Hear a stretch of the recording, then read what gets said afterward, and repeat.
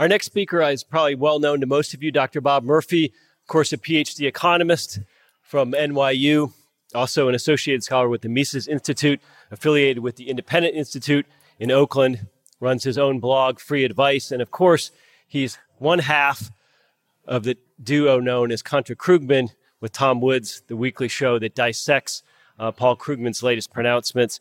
And he's got a great new book out that's actually on the primal diet.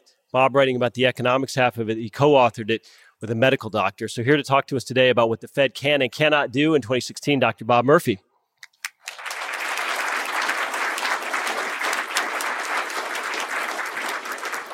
Well, thank you, Jeff, for that kind introduction. I just want to thank everyone for showing up. We realize at times like this that it's concerned citizens who really are going to turn the tide if that's going to happen. And so it's people like you who come to events like this that are really going to be the important ones in terms of the sweep of history. I do just want to address one thing that Jeff had said earlier in his remarks that really resonated with me. If you remember, he said that there's this stereotype that we're really trying to dispel that libertarians are men without stomachs. And I can personally say no one has ever accused me of being a man without a stomach. All right, we're on a tight schedule here, and I'm the resident economist for today's proceedings, so I need to talk about the Federal Reserve. This is normally a very dry subject, and I have to say I was completely wrong in terms of political instincts that when Ron Paul was first running in the 2008 campaign, and I was thinking he was making a mistake. I said, you don't talk about the Federal Reserve. I have tried to teach college kids. They want to jump out the window when you start talking about open market operations. But yet he got people fired up, as Corey was saying. He would show up at events and people start chanting, "End the Fed." That was completely amazing to me. And so it encourages us to go ahead and teach about these things. I think it was Lou Rockwell one time said, he said, well, the Fed's ripping us off. And that's very interesting. People want to know who is ripping me off, right? And so when you teach it in that way and show people the connections and they understand, okay, that's what these so-called open market operations and these federal funds rate and what all that has to do with, when you realize how are these people ripping you off, all of a sudden you say, yeah, I'll listen to that. What do you got to show me? So I'll try to do that for you right now. And it also underscores why the Austrian school is so important. That sometimes I'll hear people say, look, I can't stand Keynesians. Paul Krugman can't stand the guy. But aren't you guys, why do you focus on this Austrian school all the time? Are you just trying to do that for product differentiation? Or is it, just some market, meaning, we are for the free market where, libertarian, many of them would call themselves libertarians, and their diagnosis for what has been ailing the world economy since 2008 is that, as they describe, not putting words in their mouth, they say that monetary policy has been the tightest since the Hoover administration. Okay, so we don't have time here to get into the minutia of how could they come up with that, but I just want to make you aware that there really is a growing movement of people who can look back and realize, all right, this clearly isn't working, and so they conclude that Bernanke was too tight-fisted, that he wasn't willing, he was too timid. All right, and so you can see how in that environment, and again, these are not Bernie Sanders type people. These are a lot of people that consider themselves libertarian and generally fans of the free market. So the way they couch that, if you remember, for those of you who know, Milton Friedman's famous explanation for what happened, why was the Great Depression so awful? He said because the Fed chickened out when there was the stock market crash in 29, then the early 30s, people were panicked running to commercial banks, pulling their money out. And according to Milton Friedman, the Fed should have pumped in a lot more money to satisfy that increased demand. And the Fed foolishly didn't do enough, and that's why we now look back at that as the worst crisis in U.S. history. So similarly, they think that the Fed was asleep at the wheel, and really, when you want to understand how did things get so bad and why have we not fully recovered, a lot of self-prescribed free market economists would say it's because there hasn't been enough inflation. All right, so in that context, you can see the importance of the Austrian school. But if you can see what that is, it's the point is saying the Fed's been driving the stock market since the 2008 crisis. So this is unusual. If you looked at a broader time scale, these two lines would not line up like this. And this is generated from the St. Louis Federal Reserve site. And so, it's not like I had to doctor this graph. This is just how the thing lines up. So you can see the eerie connection fits like a hand in glove. So what that blue line is the S&P 500 index, and the red line is the total assets, the monetary base, of the Federal Reserve. So that's like one measure of the money supply. It's the currency in circulation and the reserves that commercial banks hold on deposit with the Fed and money in the actual vault. Okay, so that's money that the Fed directly controls. So you can see the tight connection there. And in particular, notice when the QE programs temporarily halted, then you see the stock market took dips. Okay, so I'm a bit far away from the laser pointer probably to reach that, but you can see there in that first thing that I've highlighted, how the blue line drops down, and then later in the second stretch there, the blue line drops down. And so those red lines leveling off, that's showing you that that was the end of QE1 and the end of QE2. All right, so remember, quantitative easing, those rounds of expansion were when the Federal Reserve came in and started buying ultimately what turned out to be trillions of dollars of mortgage-backed securities and treasuries. All right. Incidentally, just a note of cynicism, I just want to point out, you know how we have the independent Federal Reserve? Don't keep making me do air quotes, but the independent Federal Reserve, notice that they decided this. You know what? I think what monetary policy tells us to do is to start buying trillions of dollars of treasuries right at the time the Obama administration's fiscal department said, you know what? I think what we need is to start running $1 trillion deficits. So I know those two people don't talk to each other at all, but I suspect that it's not so independent after all. So notice though that when they stop that, so when the red line levels off there, that's showing the Feds, stop pumping money in, and that's when the stock market started tanking. And if you remember, it's not merely that I'm ex post showing this correlation here, but in fact, if you think back to what the Fed officials were saying when they would start another round of QE, they would say things like, well, the economy clearly is running up against headwinds. And they might have even explicitly said the future looks bleaker than we thought based on market indicators such as the stock market. All right. So they were openly admitting that, yeah, the reason we're going to go in and start buying more assets now is because the stock market's starting to turn. All right. And then you can see in particular that the big drop that happened last August, remember when the stock market really fell significantly? It was down something like 10%, depending on what level you were looking at.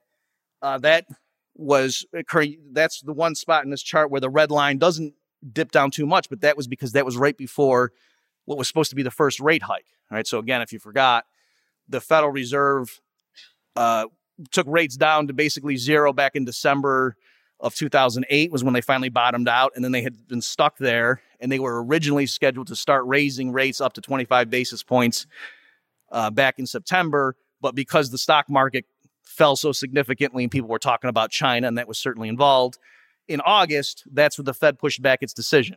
All right, and so that's the market bounced back once, okay, they're not raising rates, so the market recovered. And then that last one that I've indicated, that's, of course, what's been happening since January. So the stock market having the worst opening week in U.S. history.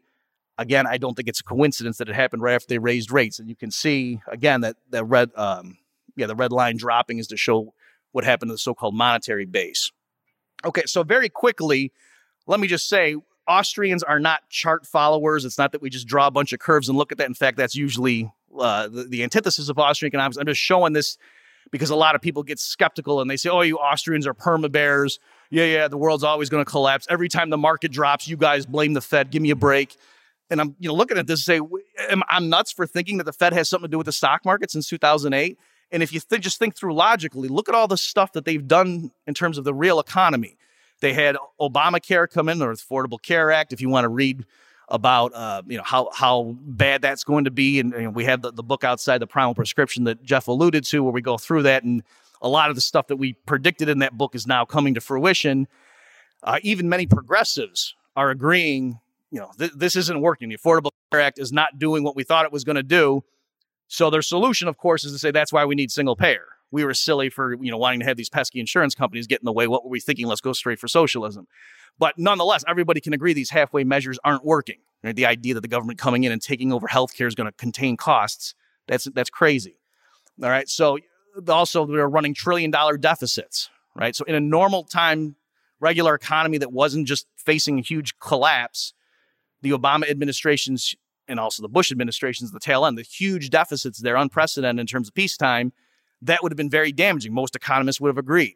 So they're doing all these things while the Federal Reserve is doing all this stuff and the stock market's booming, right? So that doesn't make any sense. Even in normal times, you would think that'd be bad for the economy, let alone right after a global financial crisis. So what does make a lot more sense to me is to say that this recovery has been phony, been propped up by cheap money. And again, this is not just something that Austrians are saying ex post and we're just looking at charts. there's a whole well-developed theory. Obviously, I don't have time to get into it right now with you guys. Just very quickly, the Austrian view is that market prices do something, right? It means something if the market prices a certain value, and interest rates in particular, they have a job to do. And so if the central bank comes in and makes the interest rate something different, that's going to screw things up, because the interest rate communicates information. It helps entrepreneurs make economic calculations when they're looking at various projects, running numbers and trying to make decisions. And so if the interest rate in a market undisturbed by central bank intervention would be, let's say, 4%, and yet the Federal Reserve comes in and pushes it down to 2%, whatever relevant rate we're talking about, 10-year bond or what have you, that's going to screw things up. If money really shouldn't be, credit shouldn't be that cheap at 2%.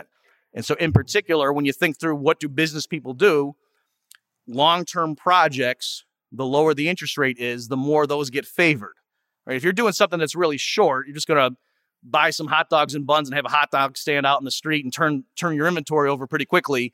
The level of the interest rate doesn't factor that much into that particular project. But if instead you're going to build an apartment complex where you're going to spend $10 million, let's say up front, laying concrete, hiring workers, building this huge thing, and then you're forecasting how much net profit, net income am I going to earn over the next 20 years from this project? Well, the interest rate in those calculations is hugely important. And it makes a big difference if the interest rate's 4% versus 2%. Okay, so the Austrian view is that when the central bank pushes down interest rates, that gives a false signal. It gives a green light, if you will, to entrepreneurs to start longer-term projects. And for a while, things look good. Everybody's happy. The businesses are hiring workers. People are laying concrete. So-called idle resources are being put back into use. And that looks great. It looks like the recovery's here. But the problem is there's not enough genuine savings to bring all those projects to fruition. You don't make the economy richer by the central bank just creating numbers on a computer spreadsheet and buying assets that the week before were called toxic assets. That doesn't make any sense. You don't create prosperity by trying to wipe out billions of dollars of bad decisions by investment bankers, by the Fed just doing computer operations. That can't be true.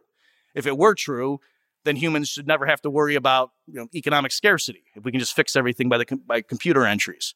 All right, so the Austrian view is, perversely, you can get by for a few years with that illusion. You can maintain it. You keep pumping in more money, but eventually it's going to come crashing down. And the longer you postpone that reckoning, the more severe it's going to be.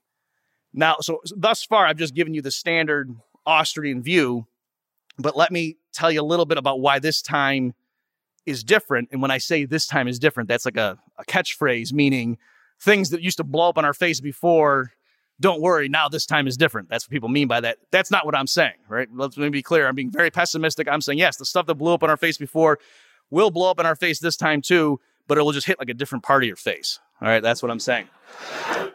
So this time will be different. Okay, so you can see that. So if you see here, the difference is that blue line is dropping down compared to the red line. So that what I'm showing you, the red line there is the Fed's assets. Okay, so you may have been confused, those of you who are really wonkish and follow these details carefully. What the Federal Reserve had the so-called taper. Maybe that means something to you, where they slowed the rate of asset purchases. And then Ben Bernanke, he's a crafty fellow, he started the taper and handed over the reins to Janet Yellen right when that thing started, right? So he was like, here you go. I'm going to go write my memoirs. Good luck to you, right? And it's funny how these people, and if you go back and look, I don't have time to recapitulate it here, but if you go back and look from when a new Fed chair would come into power, there was a big crash often within a few months right after that happened. Like start with Volcker and just go forward and look. I think Greenspan was the closest one when he came in. All of a sudden, there's a huge 87 stock market crash. So it seems like there's a hazing ritual, if you will, for this elite, now it's a sorority too, where they, the news person comes in, they go, worldwide crisis, there you go. And then, all right, you get over here, and they ruffle their hair, and then they let them blow up their asset bubble.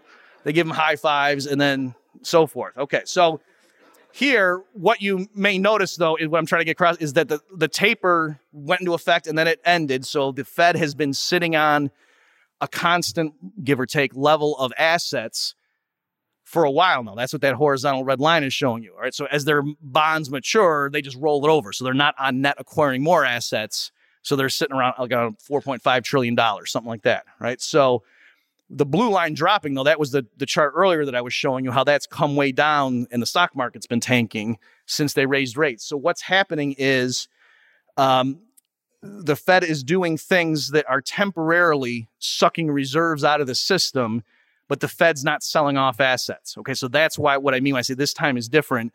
Normally in standard textbook economics, when the Fed wants to tighten, they sell off assets. Okay, so they sell off assets. That sucks, I'm speaking loosely, sucks money out of the system. So the banks now have fewer reserves to lend to each other, and that's why the interest rate goes up, right? Because now there's less money that the banks have. I'm, again, speaking loosely here.